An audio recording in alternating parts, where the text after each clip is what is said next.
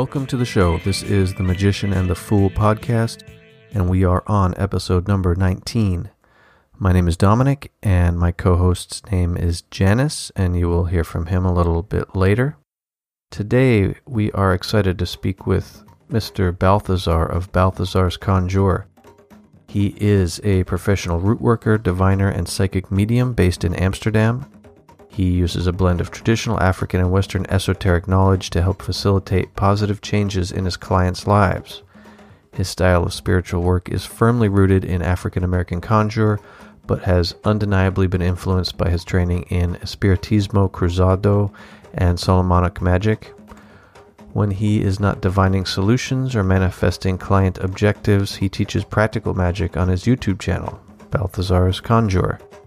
He has contributed to publications such as At the Crossroads, published by Scarlet Imprint, and The Conjure Codex, published by Hadean Press. Before we get going here, I'd just like to mention quickly that there were some audio disturbances with the call. Nothing dramatic, thankfully. At times Balthazar was cutting out a little bit and there was a delay, and at other times the audio would briefly speed up. I think I was able to fix everything for the most part, but if it sounds a little weird at times, that's why. So, sorry Balthazar. Before we jump into the conversation, I'd like to give a shout out to our patrons. Thank you for supporting our work. There are costs that come with putting together a podcast, and our patrons help offset that cost. If you like the work we're doing and would like to support our efforts, go to patreon.com and feel free to donate $1 or more. For the price of a nasty hamburger off the McDonald's dollar menu, you can help us keep putting out content. Finally, we dedicate this work to Hermes, and we freely extend the merits we have accumulated to all beings for our mutual benefit.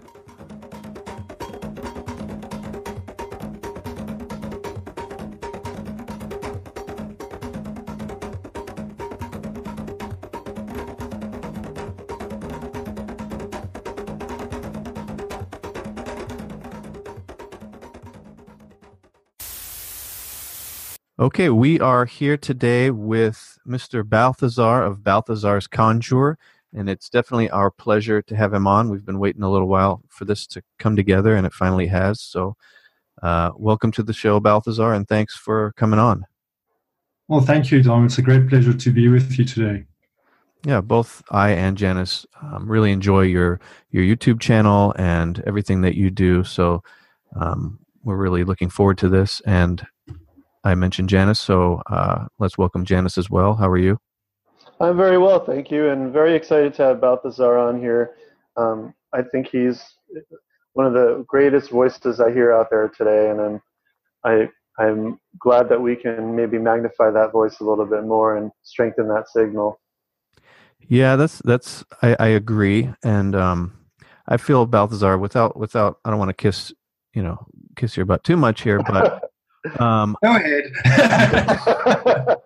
No, I'm joking. I do feel like you are definitely one of the most level-headed, reasonable, and well-balanced voices out there right now in the public eye. And I watch your stuff and listen to your stuff, and I don't get red flags popping up, which is always a good sign. Well, thank you. Yeah, that's good to know that I'm kind of keeping the crazy down. I do. I think you're keeping things balanced, which is great. So another thing I wanted to say, so something that interests me about you and really adds to your credibility in my eyes and makes you a much more fascinating guest is something that I found on your website a while ago, which really lends a lot of confidence in my eyes to what you do. You've got it on here. I'm just going to read it. It says, when you book a reading, please do not send me your whole backstory in your booking email. I prefer to read blank with no information other than the basic topic you want to look at or look into. This allows me to prove my ability as a psychic reader to you and also stops the reading from being skewed by receiving too much biased information ahead of the reading. I think that's great that you put that out there up front, and I think that means a lot to people who are looking for readers, for mediums, for diviners. And it takes courage to do that, and it shows that you're really invested. So, yeah. In my opinion, any reader worth his salt or certainly any medium worth their salt should be able to read in that way. And that's the way that I've been trained. It is certainly within the Anglo spiritualist tradition. It is an accepted fact that a psychic or a reader should be able to produce that kind of evidence in a reading and basically prove their ability to the sitter. And then, of course, there is the practical aspect of that. If someone comes with a lot of information beforehand, it can, really can distort the reading. It can bring a lot of bias, and it can bring in some sort of personal bias from my side.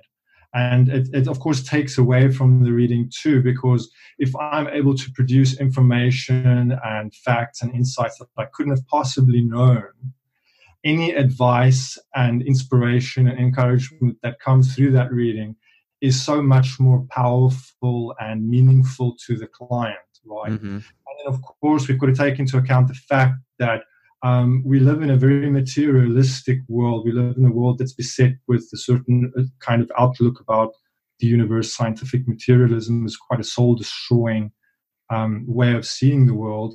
And I think a lot of people are to some extent, maybe in some sort of spiritual despair around that. And then being able to have a reading where the reader can do that is a very powerful healing experience, because it creates a real contact with the numinous. And that contact itself is a healing, because it just sets your mind at ease that, wow, there's more going on in my life and in the universe than I thought. And here is proof. This is real. And that can be very nourishing. It can be very inspiring. It can be very, it can really heal a human being, especially with a condition that we as moderns have, the despair. I feel like there's a certain kind of despair in our civilization at the moment.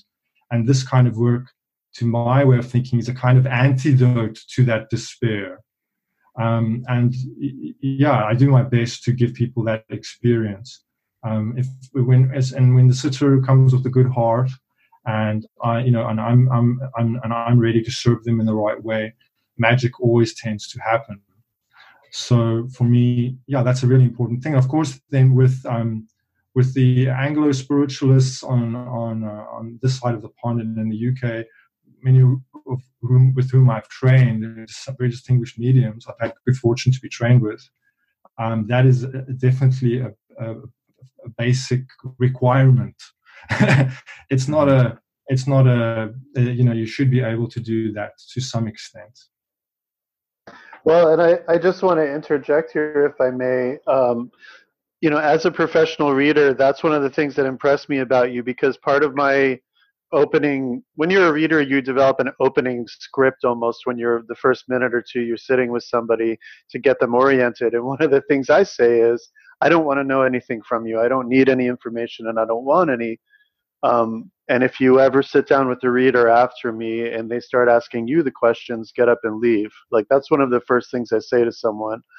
And it's absolutely essential to me. And when I encounter other readers, that's one of the things I look for is, do they rely on their method of divination, or do they start trying to mine the person for questions to work from? I mean, it's really essential, because true divination doesn't need any information from the querent. The divination works, and I think that what you were saying about scientific materialism is completely true.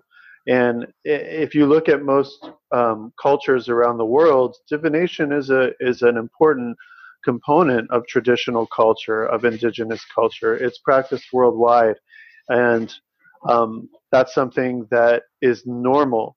And only here in the West, where the sort of atheistic, Darwinistic, materialistic culture of the quote unquote Enlightenment has taken root, do we see a loss of contact with things like this? And I mean, yes, it goes deeper, it goes to earlier roots than that. But the point is, only because people in the West are alienated from traditional culture do they tend to see this as divination as almost like a parlor game or as entertainment, Whereas like if you were to go to Africa, or if you were to go to the East, it's treated with great seriousness and gravity and respect. And so I really appreciate your approach, because you are bringing it back to that. And I think that every good reader I've ever met has the same perspective. Yeah, well, thank you, and I appreciate that you are able to get that about my work. Yeah, I mean, a good reading, getting a good reading, there is nothing like it. There's no other way to get that experience. You can't get it from psychotherapy. You can't get it from drugs. You can't get it from. There's nothing that's gonna create a shift for you like that when you really need it. When if someone is in a bind, when they're in the crosshairs of a difficult thing in their life, and it's critical, and you get a good reading, it can kind of create a shift in you as a human being and in your perspective in relation to that problem and the whole universe, that is very profound, and you can't get that in any other way. So I really, this is why I always want to encourage other readers, no matter what level they're at. We're all at different levels, and I think everyone is always improving their ability, and some people are able to read at a certain level, and they will find maybe clients who will respond to that level of reading. But I always like to encourage everyone that wants to do this work with a good heart to really get into it and feel proud about it, because it is a significant contribution. When you're doing it well, it really matters to another human being. You can really help someone in a very unusual and specific way that you can't get in any other way. And I totally agree with that. And that's another thing I love about your perspective, is what you just said, because, the root of the word divination comes from divine. And the act of divination is sacred. It allows us to peer into the pattern, the warp and woof of a person's fate, destiny, and really includes a component of the divine. And that's another thing I've noticed that you do, not only in your divinatory, but also in the magical work you discuss, is you're always including that perspective of something, of the divine element. And I think that's essential and also traditional. And, I was wondering, what's your perspective on the sort of interaction between the sort of interface that occurs between the divine, whether that's in the form of a god or a spirit, or even divinized ancestors, and the medium or reader and the reading? Yeah, well, I mean, for me, doing reading and spiritual work is a kind of ministering function. Certainly from my point of view, when I work, I feel like that's a kind of role that I'm playing. So there's a counseling aspect, but there's also a ministering function where you're acting as an intermediary for the divine. And I can include within that all numinous kind of intelligences, so ancestors, angelic beings, and maybe deities, and more abstractly the divine as light or as spirit. So certainly my work, I try to invoke that, and it is through that part of the work that healing can happen. There's the part of the reading that is information and guidance, where a person will know what to do with a certain problem, or how to react to a certain relation, or how to make sense of something that's happened to them and move forward empowered, or maybe reoriented in a way that helps them. But there's another energetic aspect for me in a reading, was certainly in my experience, where a kind of healing power is transmitted that somehow shifts things either emotionally or spiritually. I've had reports of this with my clients, and certainly I've had this experience with other good readers when I receive a reading, walking away from that healed on some level, right? Whether that's emotionally or even sometimes physically, but there is a kind of a transmission that happens, and that requires that divine connection. That's why I always start with an invocation. I say a prayer before I read, to invoke the highest principle down into the reading, so that even if it's a very petty kind of reading, the client might be coming about a relationship, a boyfriend or girlfriend that's left them, or a job, or something that would be quite trivial to when you take it into look at it from the bigger perspective. But that rather trivial thing can become a vehicle for something much more profound usually, right? And a good reading will set that otherwise petty thing, or maybe relative if you look at it in the grand scale, but it might not be that significant, but it somehow can use that as a vehicle for a kind of a revelation about the person's role in their life, the role that they play in creating their own problems, and the role that they might have in creating their own solutions. It might reveal certain spiritual connectedness that they have that they weren't aware of, right? Or it might put in context that problem into something broader that is more meaningful for the whole of their life or their story as a human being. And that is what I think of as my work. It's around that I find the most meaning in what I do. So I feel like any reading, even if it's otherwise rather, it could be around a petty dispute, or something rather mundane or quotidian. I feel like there's always an opportunity in that is deeply spiritual, and certainly that's what I aim for. Right. Yeah. That I love that message of divination as being a medium, a technology for healing, rather than just for kind of mundane questions. Like you were saying, not only are you answering the questions, but you are opening an individual up to a bigger worldview. So you're taking them away for a while from the kind of nihilistic, materialistic world, and opening them up to the bigger spiritual world. And in doing that alone is kind of an act of healing. Yeah, it can be kind of psychedelic. Right. It can almost have the effect of a psychedelic. A good reading can have that kind of that ability to trigger a shift in someone that is bordering on psychedelic, Mm-hmm. And part of that is energetic, and part of that is in the revelation of that experience, whether it's through the information or that sense of aha or elation. Right.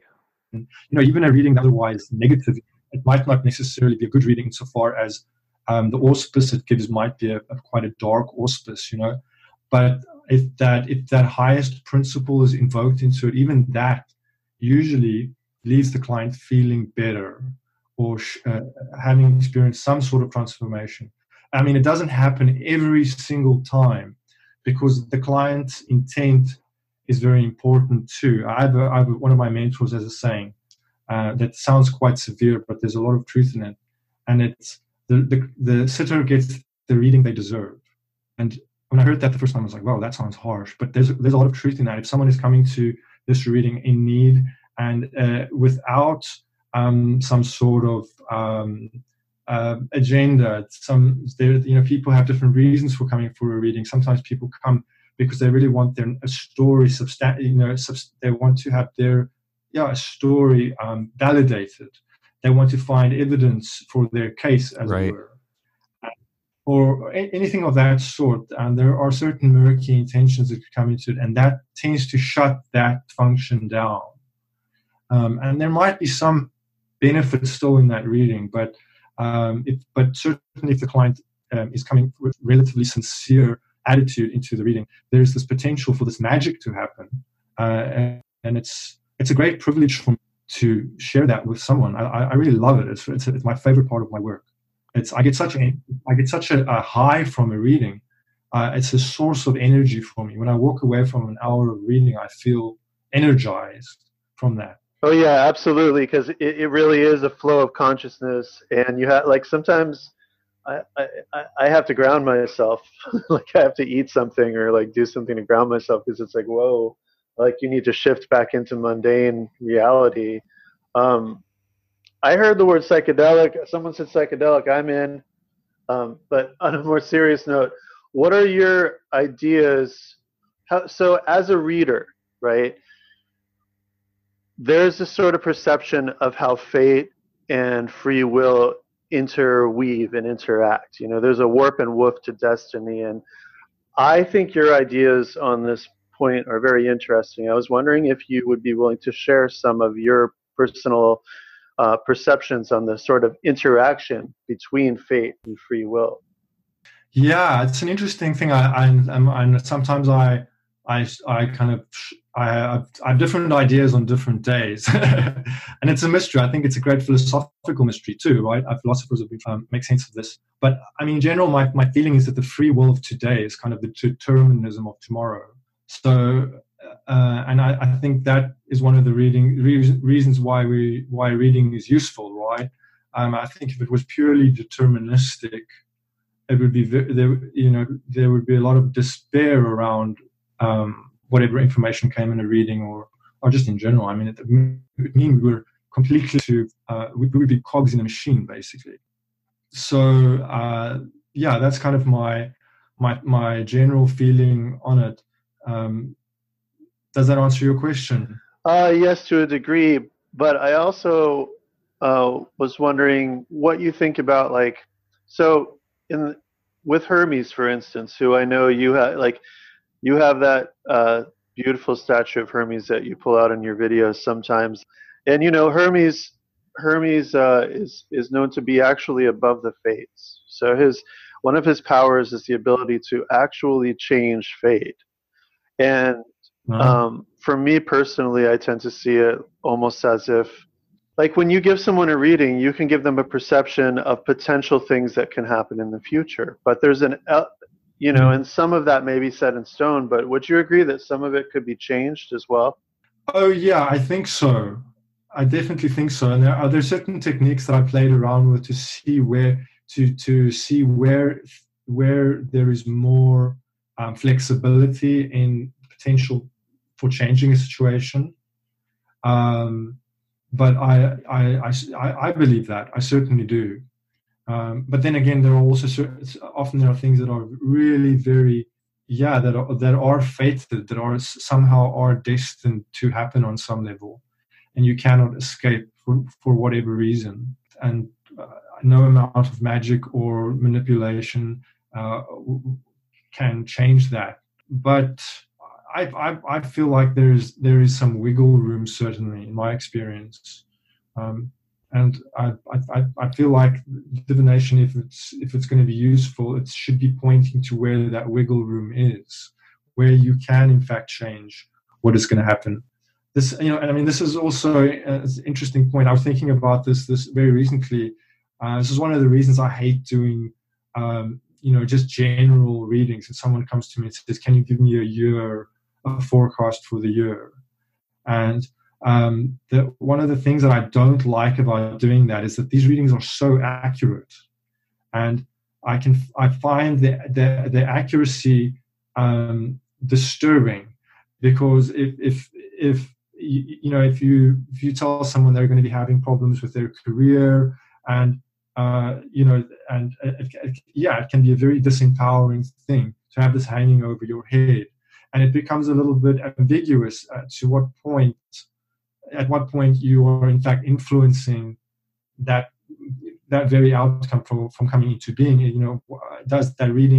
Is the reading one of the causes, as it were? I have a video about this that I call the Macbeth effect, which is based on the idea that you get in that play, of course, and in the early part of that play, the protagonist comes across the witches, who then make the prophecy, and then the rest of the play is basically the protagonist reacting to the witch's prophecy, and with that reaction bringing about the very events that he's trying to avoid. So there's this peculiar gray area with divination that I try. It's sort of like a dark side to it that I try and avoid as much as possible, so that I don't do harm with clients or with myself, for that matter. That's such a good point. So how do you avoid that? Because you could almost be taking away someone's free will. You could be creating a self-fulfilling prophecy. What are your techniques for kind of navigating that with clients? I call that strategic non-divination. So for instance, this week I had a client who was going for a job interview that very same day. And instead of reading on any outcomes whatsoever, I just read about the interviewer. I read about what they want. I read about the company, to give them as much information to succeed in that interview. And then I did a lot of coaching on prepping them for the interview so that they could feel confident, so that they could, basically life coaching techniques, psychological coaching techniques that I've learned because I get terrified in interviews. Or I get terrified whenever I do public speaking. So I've done a lot of research about that. So I try and give them these tools, but I will never give them outcomes when I think the outcomes are going to be harmful to them. If you tell someone who's going for an interview that very day that they're not going to get the job, that's going to be it's going to be a serious psychological barrier to their success. Right. And I think you can do a lot of harm that way. So for me, it's about kind of reading what information is useful. And I also know I can tell when clients are anxious. I have a couple of clients who are very anxious, and I will never give them outcomes. I will read around the outcomes. I'll use the reading to empower them, to talk about influences and events and attitudes and what to give them insight into themselves, to give them information, but I won't tell them what is going to happen. That information is going to make them very anxious.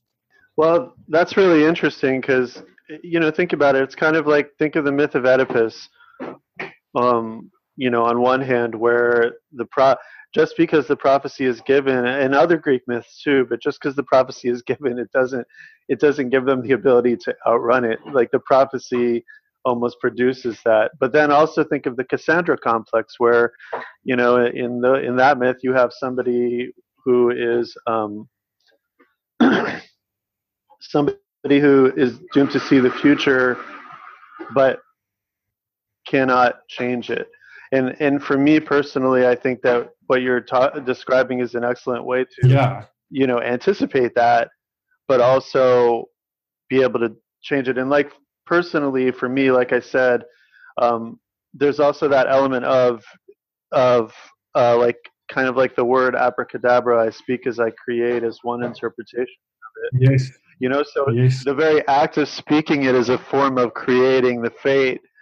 But then in that case, are you the mouthpiece of fate, which is deliberately using you to set into motion those conditions?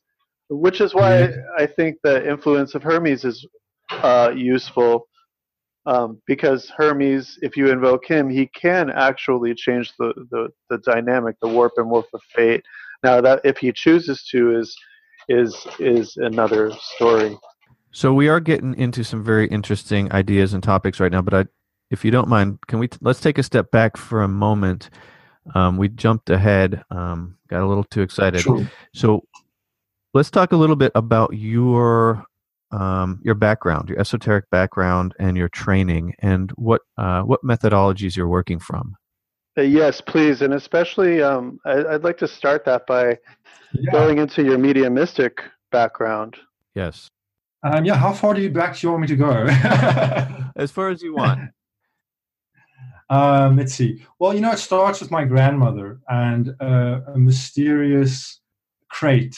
And she I think it was in the 1950s or so, she was at one of these auctions where there are these containers, these crates that are unmarked, that come from, I think from, from people who've passed away and things that they've left behind, or I'm not sure, but anyway. And you basically do the blind bidding on this, right? So she bid on a crate of this sort, and when she got the crate, it was filled with books from the Theosophical Society, Rosicrucian books, and so on. And my family are from a small mining town in South Africa, so that kind of literature wasn't really available. And she kind of got into this stuff. And one of these books had a postal address for Amor, for the Rosicrucians, American Order of the Rosicrucians. And at that point in time, they had a correspondence course. And she did this correspondence course, and she also got involved with the Spiritualist Church. And then eventually she moved in with my mom and dad. And this kind of library of stuff she'd also had a book exchange and a laundromat, and she collected more of these kinds of sort of spiritualist, theosophical, and some occult books. And this all moved into the house with her. And of course, when she saw my interest, this became a real topic and we really connected on this. She saw that I responded well to this, and she had many incredible stories. As she spontaneously started exhibiting the ability to do automatic writing in her 30s. And she demonstrated this to me when I think I was about 12 or something like that. And this had a really powerful effect on me. It really, talk about psychedelic. It set kind of the course for my life. And then I took it from there. I ran with it, and kind of growing up and in my teens and 20s, reading the kinds of books that we've all probably read, and then kind of a lot of self-study around that, and eventually getting initiated into Lukumi, and getting in touch with my godfather at the time was a priest, a Lukumi priest, but his main function was as a spiritist, a spiritista, and he still operates a very popular spiritist. It's not quite a church, but they have regular sessions for the public. And I kind of cut my teeth working the table with him for these groups in Amsterdam. And then from that on, I kind of expanded my mediumistic training, and I got involved with the Anglo mediumship in the UK. And I did a lot of training at the Arthur Findlay College, and that eventually I got in touch with an elderly SNU spiritualist minister who mentored me in the Anglo spiritualist tradition. So there are these two sides to my training. One is the Afro-Cuban, syncretized spiritism that blends the sensorium of materials and other folk magical technologies with the spiritism itself, and then the more technical mediumship, evidential mediumship in the Anglosphere, right? And these two modes of work I found really complementary, because the spiritist technology is very very practical. It's very magical. It makes use of spiritual baths and brooms and brush and cleaning people spiritually while in trance, and also working mediumistically by giving mediumistic evidence and so on. Whereas the Anglo spiritualism is a lot more technical. It's a lot more based on precision and developing very precise ability to transmit and clarify subtle information from a spirit communicator, and to build up evidence in a very structured way. So it's these two currents of spiritualism that really informed my mediumistic background. And then, of course, there's some in terms of my training. I don't know if you want to get into my other work, but in terms of the mediumship, these are the main influences on my work. Yeah, let's get into your other work. Well, in my business, I function in the mode of really a folk magician. I'd been trained within the root working context with Cat Ironwood and some other workers on an independent basis.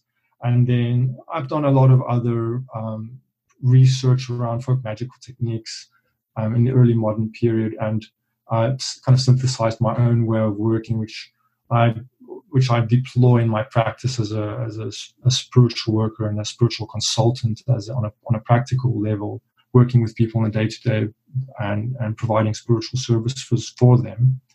And then, of course, there's the Solomonic side too, where working with grimoire, Solomonic magic, and specifically coming at Solomonic magic as a folk magician, and basically, my focus of my work with that has been creating systems of practical magic that um, are Solomonic, but based in a folk magical style of work that are largely spell systems that use materia, candles, and other herbal processes and other kinds of sympathetic gestures and processes that we might see in all the folk magical traditions of the world.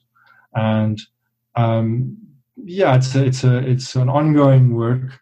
It's an area of exploration of mine, and I chronicled some of that on my YouTube channel too. But it's produced a kind of I'm a bit of a mongrel. I've created my own way of working. Yeah, your syncretism is. And of course, I'm into that. I try to fuse. Go ahead. Sorry. No, I was just going to say your syncretism is extremely interesting, where you do blend the Solomonic magic with the folk magic, and it almost seems as though it's kind of meant to be that they mesh together very nicely, and it makes me wonder: should there really be this separation between "quote unquote" ceremonial magic and folk magic? Well, no. I mean, it's well documented. Oh, sorry. Go ahead, Dom. You were cutting off there. What was that? No. Continue. I think you got what I was saying. I mean, there doesn't. I don't think there needs to be a separation between the folk magic and the ceremonial side of things. I think they are kind of one and the same. Oh, certainly. Yeah, I mean, historically, if you look in the grimoire tradition, there's always been the tradition of the Book of Secrets. There are these addendums that we find in many of the grimoires. One of my favorite versions being the Book of Secrets attached to the Grimoire in Verum. But there are many other versions of these spell formulas that are very folk magical that are attached to the grimoires that often invoke the spirits of that and direct them using folk magical processes such as puppets or often even candles and other techniques that we would think of really associated with something like hoodoo. Exactly. But so it's always been there in the tradition. It's just I think the ceremonial aspect has probably been more sexy after the magical revival. It's been more intellectually, I guess it has some sort of veneer of intellectual, glamour, if you will, because of its intricacy and complexity. But the folk magical aspect, the use of spells and charms and these kinds of things have been there all along, right? I mean, one of my magical ancestors, if you will, is Arthur Gauntlet, a really brilliant text that's been published by Avalonia, edited by David Rankin. And he was a contemporary of John Dee. And John Dee didn't have anything nice to say about Arthur Gauntlet because Arthur Gauntlet was a root worker. He would help people find lost cattle and find wives and all the kinds of things that you would associate with more lowbrow kind of magic. Right. And of course, John Dee was far too sophisticated for that. And he actually, there were a couple of mentions in his writings of disdain for this Arthur Gauntlet character. But if you read the Grimoire of Arthur Gauntlet, it's a compendium of these kinds of spell systems with grimoire kind of magic, all into one beautiful stew, along with brilliant commentary and footnotes and kind of the technical notes that functional grimoire would have. So someone really using this book, and I can highly recommend it to anyone. But I always think of Arthur Gauntlet as kind of one of my magical ancestors, as it were, because there's something about that work that is very resonant with the way that I work, and certainly in my research and the techniques that I'm developing, I feel like I'm drawing on that tradition somehow, even though it really is informed by African diasporic religion. It's informed by hoodoo and those kinds of influences. I kind of use that to reinterpret what I find in the grimoires and work with it in an accessible way. So what does a root working session with you look like? Do you keep it hoodoo, or do you bring in, if you feel like you need to, maybe a grimoire angle? It's all blended together. Okay. I mean, sometimes there will be things that I do that are very standard hoodoo kind of works, like a sweetening spell or something like stock staple hoodoo things. But by the nature of the spirits that I work with, one of the reasons that I work in this way is having to do with the fact that grimoire magic is spirit driven. Mm-hmm. And you're invoking these intelligences or these spirits to direct the spell work. Where with hoodoo, that's not always the case. Often you are directing that with the power of your faith, with the power of your prayer. I mean, sometimes you'll be working with the dead, but primarily in hoodoo, you would be either conjuring by God, the dead, or the devil. But there aren't that many other spirits. Maybe the spirit of the crossroads, we might argue is the devil, loosely speaking. Right. But one of the reasons I work with the grimoires is purely having to do with efficiency.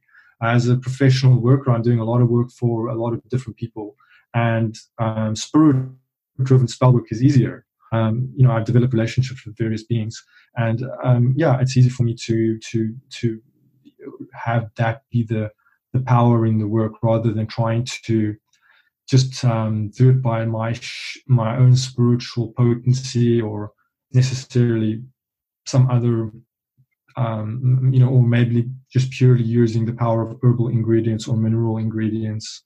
There are, of course, the whole material sensorium that gets used, and that gets directed in that kind of work too. That is its own power, really, right? The oils, the flame, right, the smoke, everything is a power that we're directing.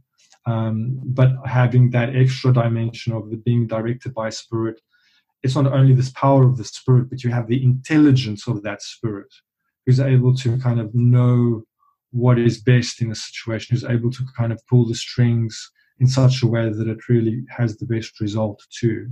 So this is one of the reasons I developed this way of working. It just came out of my own practice of finding a way that is efficient for me.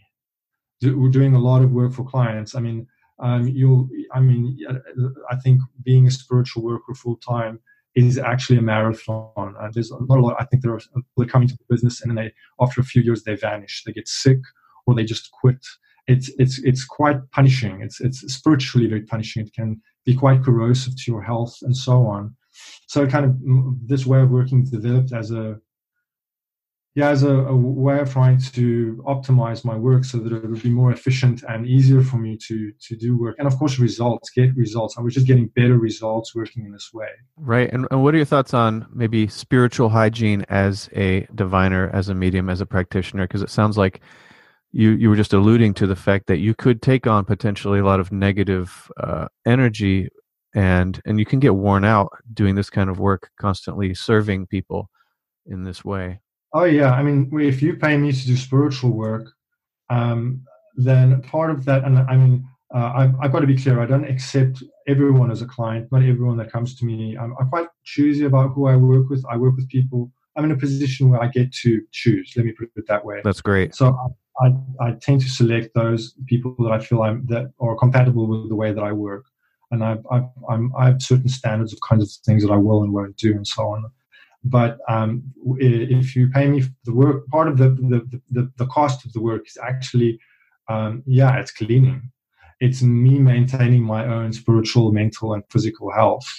That it goes on behind the scenes, and part of that is just spiritual cleansing routines and all the spiritual baths, the things cleansing around the house, lots of practical things that go on around that kind of work, and of course clearing out the space once work has been done, disposing of all that stuff, handling all this stuff. It's almost like, often I feel in some way it's a little bit like dealing with radioactive waste, except it's on a spiritual level. And then of course a big part of that is also the maintenance of my spiritual framework, those supporting intelligence, the angels, the ancestors, the spiritual guides, those beings that empower me and my work and stabilize me and my work, building those relationships, taking care of those spirits, feeding them, and that optimizing that, because they're using me as a vehicle. Their intention is to be of value to humanity. I feel like those beings are seeking to help, and so they're using me as a vehicle to do that. But that requires it requires work. There are things that I need to do to keep that relationship harmonious, to keep it strong, so that that's all possible, so that I can do the work. So, that's one of the reasons you have to pay for spiritual work. I'm not shy about that, provided that it's a reasonable fee, that you're not going to be a shark about it. But I feel like there's a lot of work that goes into this, certainly the spiritual hygiene, the self-care, and of course you have to be psychologically stable. You have to have a certain strength and integrity, because you're working with people who are vulnerable. And if your intention is financial, if you're seeking to become, to make money only, or is if your intention is murky, you will exploit your clients, and that is not a road that you want to go down. So you need to be taking care of yourself, so that you are healed, so that you're psychologically stable, and that your family life is stable, that your financial life is stable, that your health is stable, because then you can be of service. In fact, you don't need to be perfect. You don't need to be a saint. I have my problems, I have my quirks and my ups and my downs. This year I went through a tough spot. I lost my dad at the beginning of the year, so I went through a rough spot there, and I had to really work hard to get my stability back, so that I could be of service to others. But I sincerely believe that if your intent is service, that those beings that are working to bring about that service in the world will back you up. They'll be there for you, and they will make sure that you are strengthened and lifted up and protected and cleansed, so that you can do that work.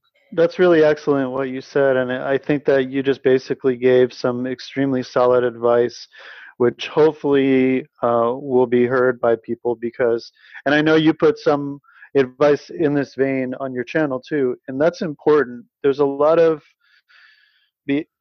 just because of the general popularity of spiritual work and magic right now, there's a lot of very inexperienced people coming to the table and attempting to offer services, and I don't think that they understand some of the peril that's involved, the wear and tear, and the investment. And I think that having experienced people like yourself, for instance, coming out and providing insights like this is invaluable and possibly helpful, because the thing is, to a reader that is coming from an imbalanced place or a money-seeking place, it's not just the reader who suffers, but it's the clients who end up suffering too.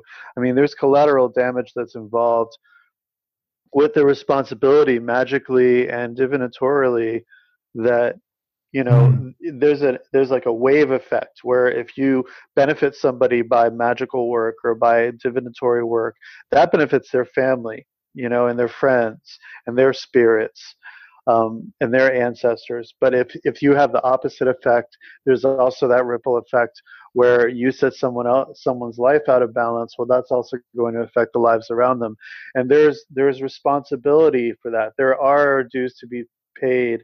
There are discarnate or immaterial beings that do pay attention to these things and do exact charges in proportion to the rewards that they dispense for ethical via unethical behavior. And I think that perspective may not be popular, but it's the truth in my understanding. Oh, it's very true, Jonas. I must agree, definitely. I think a lot of people aren't aware of that. It sounds like it's going to be fun. I'm going to be doing this thing that I love. It's going to be my full-time job, and I'm going to be, it is attractive, especially if you love the esoteric arts, if you love magic and reading for people, and it can be. It sounds like it could be a lot of fun and attractive, but there is some risk involved, some real risk to your health, and to also to the clients. You could end up harming people without intending to do so. And then certainly if you do exploit people, which, I mean, some people are just bad actors, and they don't have the integrity that is needed, and they will use that role to to exploit people financially or sexually or emotionally or in any other way, and that will be short-lived. Those kinds of people tend to not have, that word gets around, for one, right? And it's and then, of course, as you were saying, there are spiritual forces, there are spiritual guides and intelligences that are governing this kind of work, and they will also ensure that you will stop doing that work in whatever way is going to be the most appropriate way for that to happen. But I can think of a couple of stories where people with bad intentions got taken out of that work.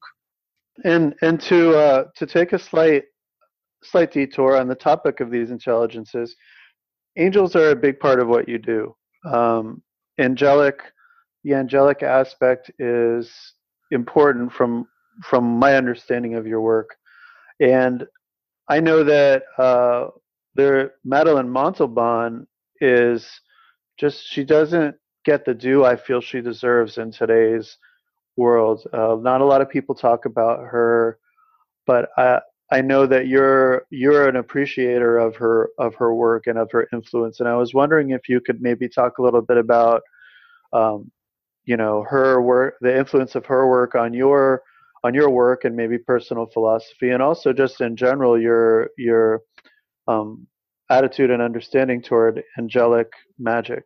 Oh, sure. Yeah, I love angelic magic, and it figures, as a big part of my work. It really is. The way that it evolved, it's turned into kind of the cornerstone of my work, angelic magic, and certainly Madeleine Montalban's work has been a huge inspiration to me. I'm a student of the Order of the Morning Star, and that the egregore of that order and Montalban's teachings have really been, it's been very, very resonant to me. She was an extraordinary. She was visionary. She was way ahead of her time. The things that a lot of the topics that are only now fashionable in a culture, she really was talking about and writing about and teaching about in the 40s and the 50s already. And her influence is massive, even if it's in a way that people are unaware of. She's had a huge impact, certainly on the traditional witchcraft scene. There's been a massive influence of Montalban on that work and the way that witchcraft scene evolved.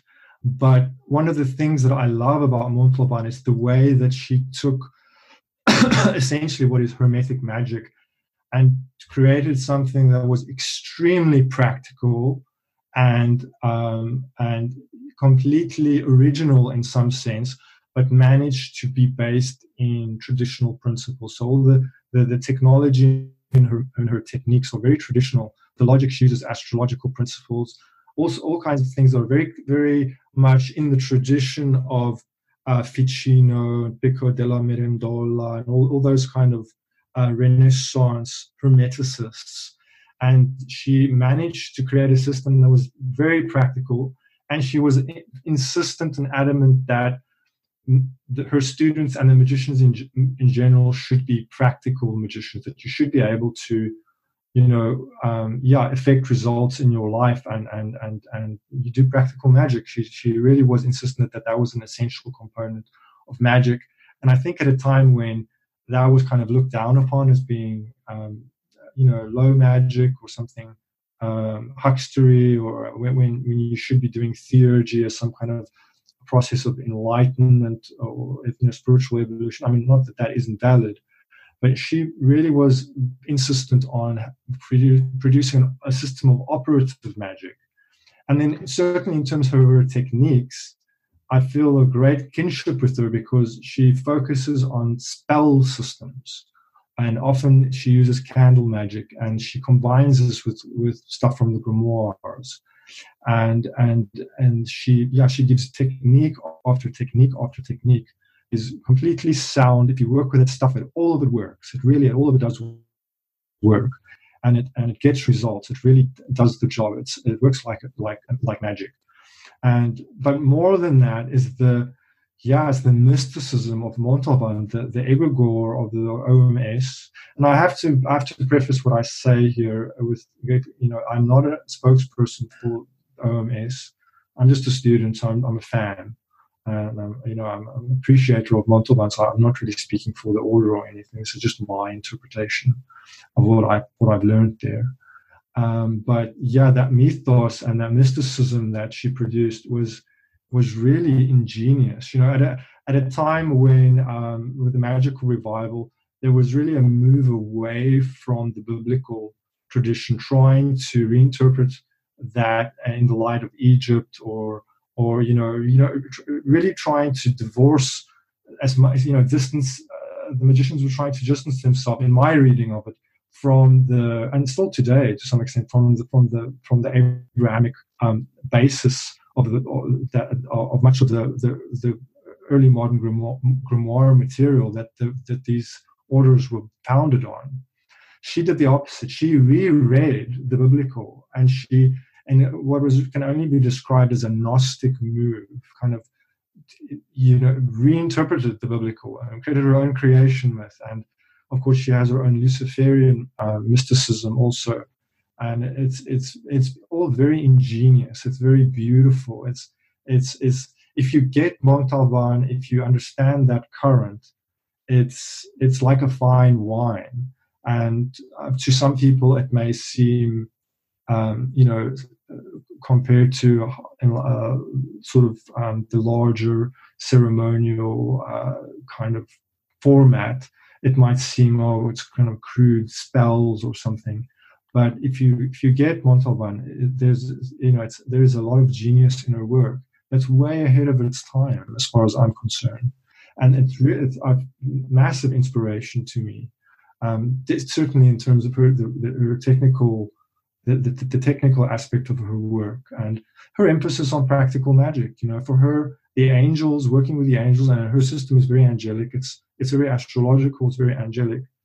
I'm never sure what I can say about the material, because you sign a non-disclosure pledge when you get involved.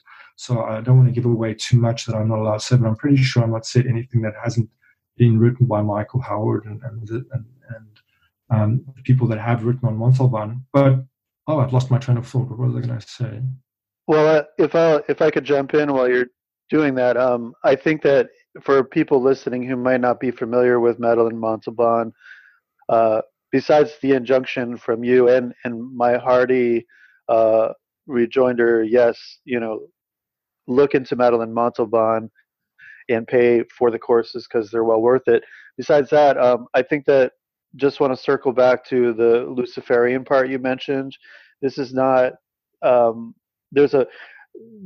we're talking about Lucifer, we're not talking about the biblical adversary, which is really a separate entity. We're talking about a positive entity.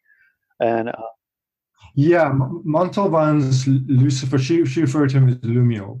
That was the name that she was given. She transmits, and her Lucifer is more akin to the Lucifer of Blavatsky, or people of those ilk. It's a salvific figure, and there are certain other aspects in which I can't really talk about. But it's a positive figure bringing knowledge and enlightenment.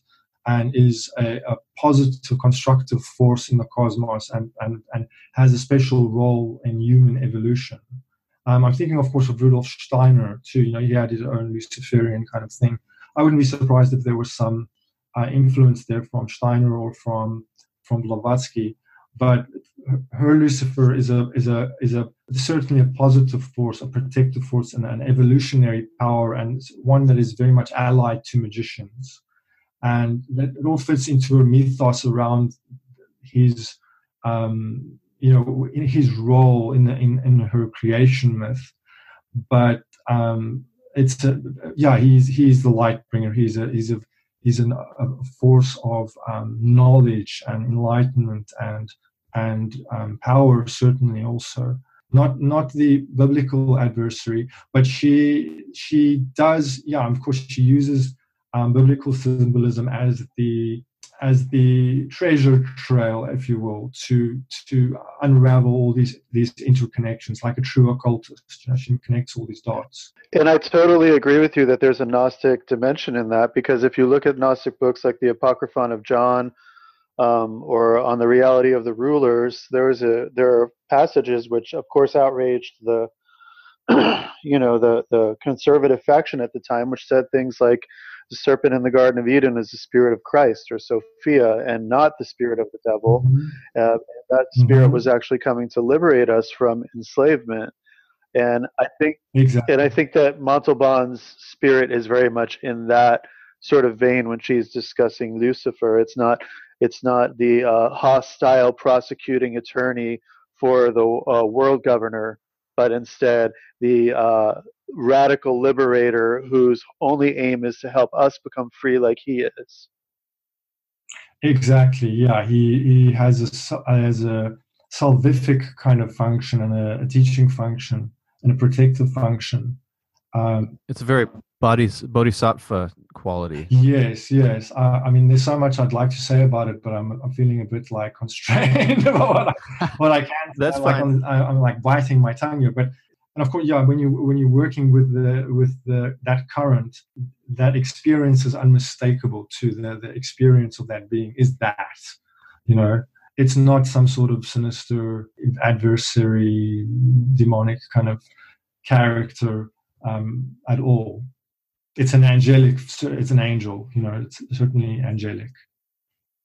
Sure. So we don't want to get you into any trouble. So maybe I'm happy that we were able to bring some light to Mrs. Montalban, and people can kind of research on their own. If I remember, I'll put some links in the show notes.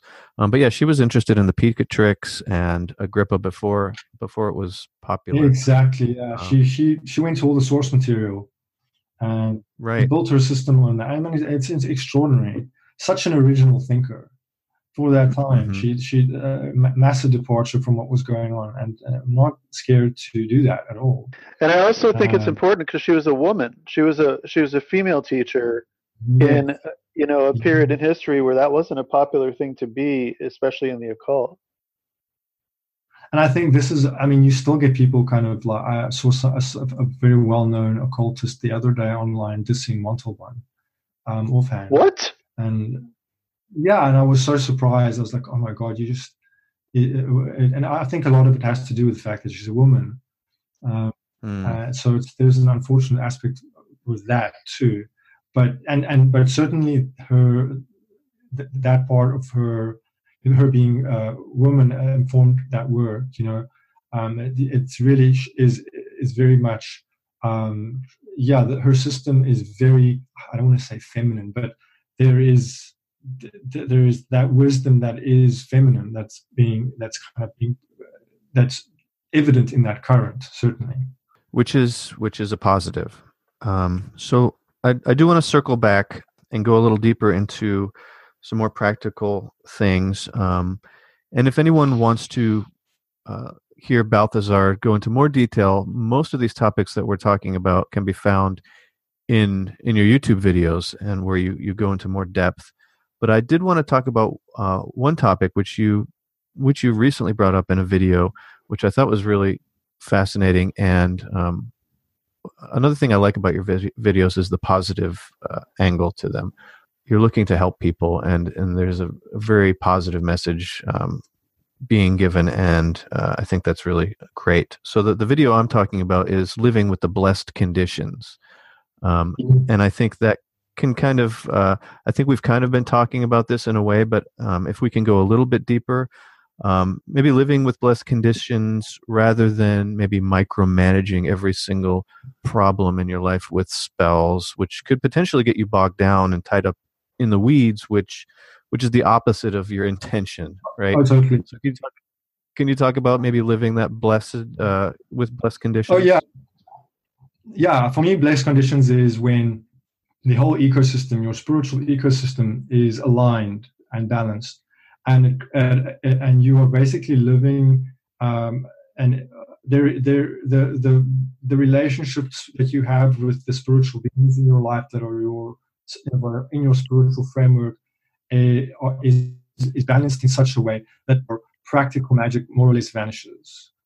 You are taken care of and things work out. There is a trend towards growth and evolution in your life.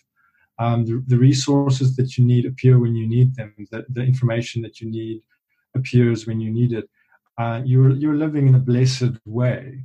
You're being supported in some sense. It doesn't mean you are free from problems and free from the afflictions that people embodied in material form will all have, sickness and other things that are just kind of part of this experience as a human being.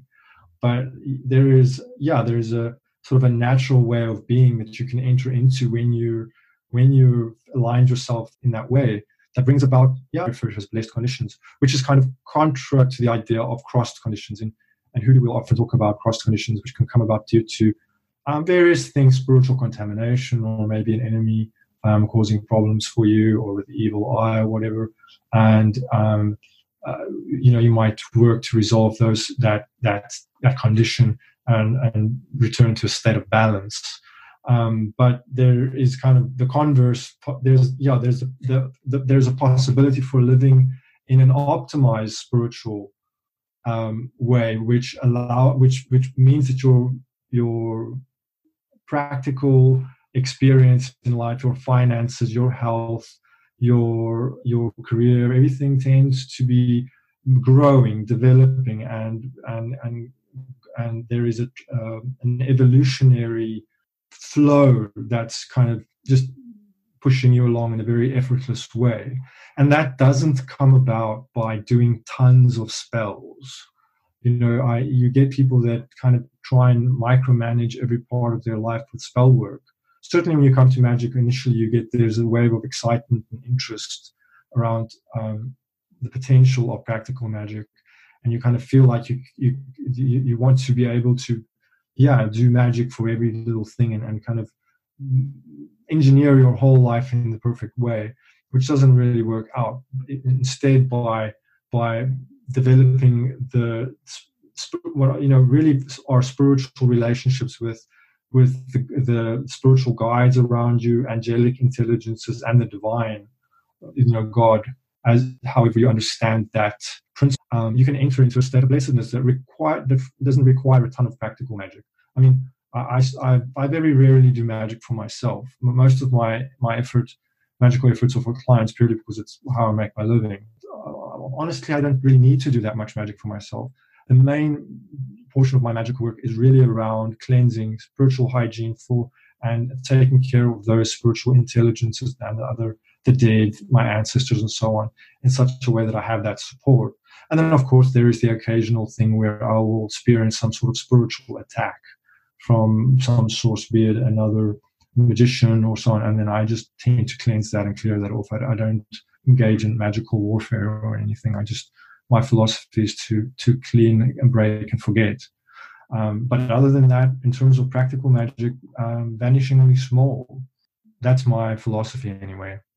I loved the video you mentioned about dealing with magical attacks, because another thing that these younger people coming in wanting to be readers, wanting to be professional magicians don't understand is it's a jungle out there, and there's other practitioners who are just seem to get a kick out of being hostile, starting fights with other Mhm. magicians.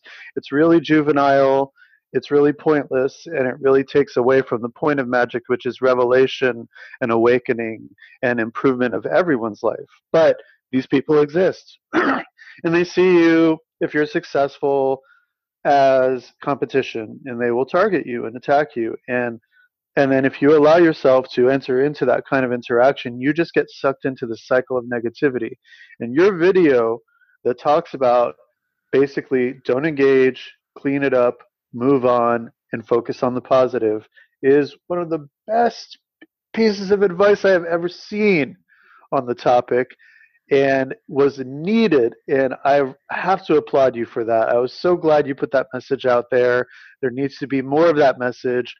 I'm so glad that you made that clear. Thank you, Yanis. Yeah, I mean, there was a time where I myself indulged in that kind of thing. But it's like if you go for self-defense training, the first thing that they will teach you is to de-escalate and get away from the conflict. You are not seeking to enter into combat because you will get hurt. You're going to get punched, you're going to get kicked, you're going to get stabbed, you're going to get something. You're not going to get out of that fight with some injury usually, unless you're like the best martial artist ever, right? So the first thing they teach you is run or talk him out of it, or do something to stop the confrontation from happening at all. And I think the same goes for magic. If you're going to get into it, you're going to get hurt, and that includes if you are under attack by waging a counterattack or even reversing it back.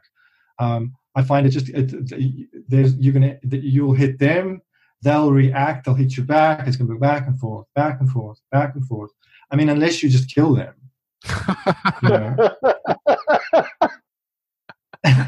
Which we don't condone here on the show.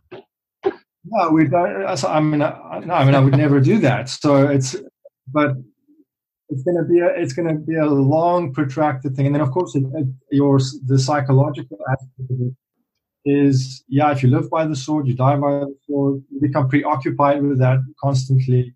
You're looking for it the whole time. I think a lot of that kind of thing is just stupidity and bad readings. Someone will feel something is going wrong, and they'll think, oh, maybe it's Balthazar, and then they'll throw a couple of cards, misinterpret those cards, and then fly off the handle. And it's a level of immaturity for sure. And I'm glad you mentioned the martial arts side. Coming from a martial arts background, you know who has been doing the work for a longer period of time because they're not interested in proving anything. The guys that are fairly new and excited, they really want to mix it up. And like you said, in real life, you could potentially die from such an exchange. So the guys who have been around for a while and really have the wisdom, they are not interested in altercations anymore. They are fine with walking away. There's no damage to their ego.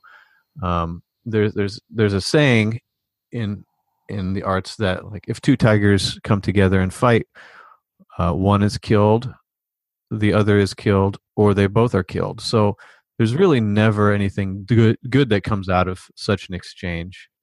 Yeah, I agree, and that's just important in terms of my own spiritual ethic. I'm a pacifist. I don't go if someone cuts me off in traffic. I don't slash their tires, and I don't. If someone makes a mistake or says something, and I don't punch them in the face. I wouldn't escalate aggression in my real life ever. Unless there was a very, it really needed to be done. No other way. So there's that aspect. So I'm a magical pacifist, but there's this other side to it that people don't think about as magicians. As a pacifist in real life, and there might be a protest, and you can just go there and be peaceful. There's no way to be actively pacifist. It is a passive thing by its nature. So you can non-violently resist, or you can just be non-violent yourself. But as a magician, you can actually cause an outbreak of peace. There are magical techniques where you can pacify a situation. You can pacify an angry person. You can change the atmosphere in a group so that the negativity in a group is neutralized in such a way so that things get better. And I think as magicians, we should be thinking more along those terms than getting into aggressive magics, because I feel like that's really an advantage we have as practical magicians, something we can do that you can't really do in real life. I can't think of many ways in which you can cause an outbreak of peace in real life, other than through words, maybe through inspiring people. Mm-hmm. Radical peace is a form of warfare, and it's a positive form of warfare because all opposites contain the seed of their alternate principles. So if you introduce peace, peace acts as a solvent to the chaos and produces a oneness. It's sort of a reconciliatory activity, and that's to me, going back to like that's kind of a genuinely Luciferian approach, because you're breaking through the chaos. Because see, the thing is, producing this culture of like fighting, like, ooh, that magician threw at me, I'm going to throw at them now. Ooh, I heard you've been talking about me. It's like a bully approach, it's just chaotic. Like, and what that does is it serves beings that feed off of that kind of thing. It's just feeding forces that are seeking to keep us down, because the fact is, as magicians, you can create positive change in the world and improve the world and help other people, produce peace, heal sickness, do things like Jesus, like Apollonius did. You know what I mean? That's really the role of a magician. And so what these forces do is they enter into a situation and pit magicians against each other to interfere with the potential good those magicians could be producing. Yes, because we have a divine principle within each of us, and so we need to rise above the interference of these forces of chaos to bring about the peace that you're describing. And that's why I feel your voice needs to be heard more, because you have had these breakthrough insights, and if you share them with other people, it could create this revolution of peace among magicians, where we stop getting involved in these bitter conflicts and we aim toward creating a better world. Yeah. No pressure, though. No pressure, Balthazar. I mean, and there's a lot of talk of using magic to resist politically and hexing politicians and all these things. And I feel like, well, what about the potential for using magic to bring about understanding and reconciliation and sane dialogue and the things that will really help us? Why are there no voices talking about that? Exactly. And the thing is like, it's misguided to think that I just said something about this recently. It's misguided to think that we can. I wouldn't do it, but you have magicians out there. Oh, we're gonna hex this popular public figure, this political leader. You're not going to do anything. You're going to have less than zero effect. These people are protected by forces far more powerful than your magic. However, you may be able to invoke a spirit of awakening in this person or in the people around them. You may be able to increase the light within this person and help them to have realizations, because the good does not act according to the same ways that the forces of chaos do. So when you bring goodness and love and peace and those holy influences, and those can affect large scale in the same way that hostility and aggression is just not going to be effective. Amen. Yeah, we should be life-supporting influence, I think. I find it much more challenging and interesting and fun to turn an enemy into a friend magically than to destroy an enemy. Precisely. Okay, so let's we are kind of getting a little long on time. I want to be mindful of and respectful of your time, Balthazar. So we do want to talk a little bit about your specific system. We wanted to touch on what you bring to the table as far as your services that people can take advantage of, and what is this 3 keys system that you implement? So the 3 keys is kind of a taste, or not a taste, it's an access point for people to work in a similar way that I do. And it's really an effort at the integration of spiritualism or spiritism and hermetic and Solomonic magic, right? And so there is an intersection in the 3 keys between mediumship, divination, working with the dead, and angelic magic. And it takes the form of 4 consults, each focusing on a different area. And I'm of the belief that it's our spiritual contacts, not necessarily the techniques that we use, although the techniques are important, but it's the relationships that we have, spirit relationships with the dead specifically, and with angelic intelligences within this paradigm, that are really the source of power, knowledge, and growth for a magician. So my objective with the 3 keys is to help people contact or get them in touch with some of these contacts within the realm of the dead, and then also some angelic contacts, and then also working with their guardian genius, which is an angelic contact also, right? So there's the angelic component and there's the spiritualist component. And this takes basically the form of 3 readings. One is a life path reading, in which we identify the sort of general trends, strengths, and weaknesses overall for that person.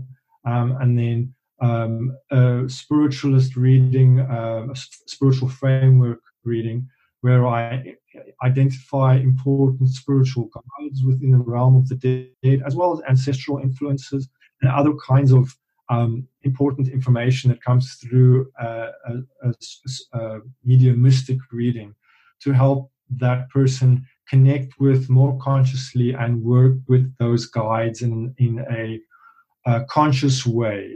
Because those guides, especially for people who are working spiritually in some way already, are already around you and working with you, whether you know of them or not. You will have multiple from the philosophical perspective of spiritualism, which in my experience, there's a lot of evidence for this. I'm biased, obviously, but I feel like there's a lot of real hard evidence for this. There are these discarnate intelligences that are working with us, that are guiding us, that are helping us, no matter who we are, whether we are mediums or not, whether you might be a doctor, you might be a lawyer, you might be a scientist, you might be a researcher, an academic, that there are these intelligences, angelic intelligences, and also these discarnate, advanced, and then also often relatives that are helping us. They're inspiring us, they're guiding us, they're protecting us, they're nourishing us, they're giving us hints and clues with that. And of course, as a medium or someone who's working spiritually, you want to do that more consciously. You want to have that relationship on a conscious level. So that spiritual framework reading is to help identify some of that, because there's a lot, so we can only do so much. But I give people a good starting foundation, along with the practical information they need to maybe just begin that practice if they don't know anything about that. And then with the angel key, we look at their guardian genius, contacting that genius. I permute the sigil, the name, and various other information that I can discern about its nature, the virtues of character that it will help you build, the negative tendencies within your character that it will help neutralize. Because it is my belief that the genius is that being plays an evolutionary role in helping you unfold your character, so that is helping you become a better human being, for one. But then, of course, it will have the role of being a protector. It will have a magical function too, where it acts as a kind of intermediary. But more broadly, what my intention with the 3 keys is to show people a beautiful synergy between spiritualism and Solomonic magic or ceremonial magic that is easy to develop and work on in a practical way, and arguably has been there from the very beginning of the magical revival. And yeah, that the three keys is my effort at sharing that. That sounds like a very impactful and positive piece of work that people can go through. It seems very holistic. It's taking a look at a lot of different angles to help improve the individual. Have you done a lot of those three keys workings to date? Yeah. Since I've had the service available, I've had a fair number of students come through that program. Good. So I've had the privilege of sharing with quite a number of people, largely thanks to my reach on YouTube, I think. But yeah, it's been fairly well received. The thing with the three keys is they're just keys. What you do with that information, some people will get these readings and it will be interesting to them. They'll be like, wow, that's cool, that's neat, but they won't ever do anything with that information. They don't necessarily action that information. And then there will be clients who come that it really has a very profound effect, and they take it and they run with it, and it catalyzes a change in them and helps them evolve spiritually. And of course, these beings, they have a teaching function too. So the idea is to get you in touch with teachers, spiritual teachers who can help you in your evolution. So that and what I was going to solely depends on external. I really apologize. I was not trying to interrupt you. I'm sorry. Oh, no worries. I was done. What I was going to say is, if you're listening, folks, really what he's doing, and he's just being humble and not saying so, is he's saving you a lot of work. Because when I encountered a system, I went, holy shit, he's basically like cutting through a lot of the crap and offering up insights that you come to from years of magical work. Like listen, you guys know on the Magician and the Fool podcast, we only espouse the best. And what I have seen in Balthazar's work, the things that he brings to you with this process, it would take you years to figure out in your own magical practice if you ever did. It's really worth it, because the key of being truly like this whole art is connection with the types of beings he's describing. It gives formation to your entire life. It aligns you with your true purpose, and it helps you know who you truly are. And so these keys can unlock doors for you, which could lead to salvation. Well, thank you, Janus. I appreciate that. That's very humbling to hear. I put that way. I really hope that people. I'm glad that you're able to get that, because that is my intention. I feel like from what the feedback that I've had from clients that have gone through the program, that it is doing them good. It's setting a process in motion. And certainly if you're looking for something like that, if you're interested in mediumship and you're interested in working with the dead, but you're also interested in the angelic side of things and some Solomonic magic and the intersection of these things, then it might be worth checking out. But in my own experience, also what I've found is that the work with the dead, working with the spiritist side of things, is profoundly complementary to the Solomonic magic or the ceremonial side of my work. Right, there's a really powerful synergy between these two dimensions of spiritual contact that are have to do with the practical aspect of the work on some level, but on another level it's more subtle. It has to do with the energetic translation. There's some sort of bridge that the dead form that gives us better access to the angelic intelligences in some way. And then, of course, if you're a Solomonic magician or Hermetic magician or a ceremonial magician, it is experimental. often we have unexpected results and that kind of thing. And working with your ancestors and spiritual guides have a stabilizing function. It's like having shock absorbers in your car or having insulation on high voltage, right? If the higher the voltage, the better the insulation you want.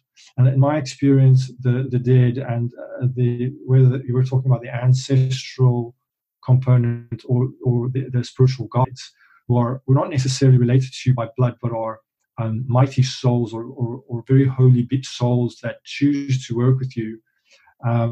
They have this insulating function. They make sure that you minimize the damage if you make a mistake. They make sure that your magical practice isn't too corrosive if you play around with something that maybe is above your pay grade, and it can save you a lot of heartache. Yeah, that's very valuable. And I know you didn't come on here to promote your stuff necessarily, but we're happy to promote your stuff for you. I feel bad. Sorry, that was a long talk about the 3 keys. No. That's what we wanted. That's what we asked you. This was intentional. We wanted you to do that. I want to also continue along these lines, and let's maybe let the listeners know what other services are available other than the 3 keys system.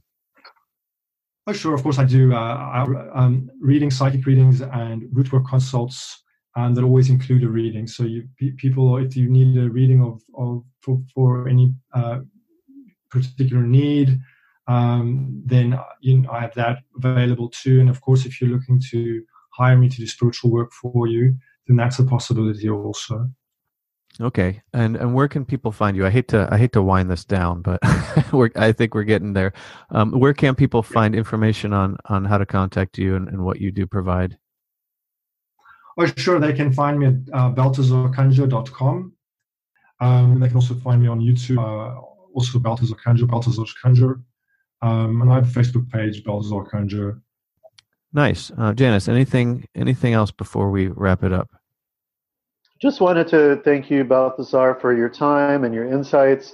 Also wanted to extend a personal thank you to the spirits that walk with you and the angels that you work closely with. I wanted to definitely nod in their direction with my hands in prayer before them, saying thank you for your wisdom coming through Balthazar. And we just that's it, just an expression of gratitude and thankfulness for your presence on the show today. Yeah. Thank you so much. Yeah, thanks, guys. I had a great time. It was really nice chatting with you. And thanks for the opportunity to have me natter on, as it were.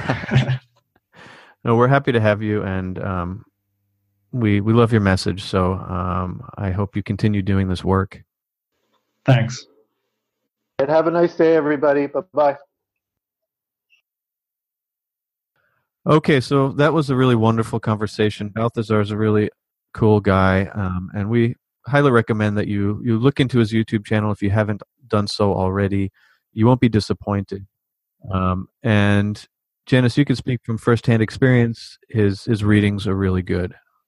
His readings are excellent. I am a professional reader of almost 28 years now. And I only allow people who are at a certain level to read for me. This isn't ego. This is just professional expertise. And his reading was one of the best readings I've ever had. He demonstrated to me very clear evidences of strong psychic ability and personal insight of things that he had no knowledge of with me, including spirits that I do not talk about that I work with. So I was sincerely impressed with his proficiency. And as a person, he is a very good person. He has a good heart. He has a good soul. He is somebody who's striving always to be a good person. So when you combine that with intelligence and insight and expertise, you have excellence. And that's what I think you have in Balthazar's excellence. Yeah, and let's start to maybe move down this positive road. Like I had mentioned in the interview, he's got very positive messages, and I think that's the direction really that's going to be making the most successful. I mean, it's not always the most romantic and sexy to work with angels. A lot of people kind of thrive off of more dangerous and dark things in their life, but really, karma is a thing, whether you believe in karma or not. There, like you had mentioned, Janice, there are dues to be paid for things. There are consequences to actions, and cause and effect is a real thing. So it's definitely more to our benefits individually and on a larger scale to go towards life and light, as corny as that might sound. And what he was saying about living a blessed condition, I think I see that as well in the line of the prayer, "Give us this day our daily bread," as well as in the prayer in the Corpus Hermeticum, where it's you're asking to be endowed with vitality, so that through that grace you shall enlighten others. That's the consequence of working in the way that Balthazar is, in my opinion. Yeah. And when you're working with beneficial forces, what happens is you end up expanding your awareness and can experience increasing degrees of spiritual insight and knowledge, which come to you, which are absolutely genuine. They may be visions, insights, powerful dreams, but the consequence of working with forces of goodness and order and righteousness and light is that you experience illumination and understanding, and you begin to perceive the bigger picture and how the many parts of the one work together to produce the whole. And then you get to participate actively in the one, which is called providence, the plan. You have to consciously choose that. And so there is a way for magicians to participate in the plan with a big P. And he's a perfect example of a magician who is doing their best to do just that. Right. So again, check out his stuff, Balthazar's Conjure.com, and his YouTube page, Balthazar Conjure. As for us, you can find us on Facebook. You can find us on YouTube. You can find us wherever you find podcasts. So that's about it for today, I think, unless you have something else that you want to talk about. And you can find Dominic in Portland. Just look him up, knock on his door, visit. Yeah, Portland, Maine. Look me up. Portland, Maine. Yeah, exactly. All right. Have a good one. All right. Bye.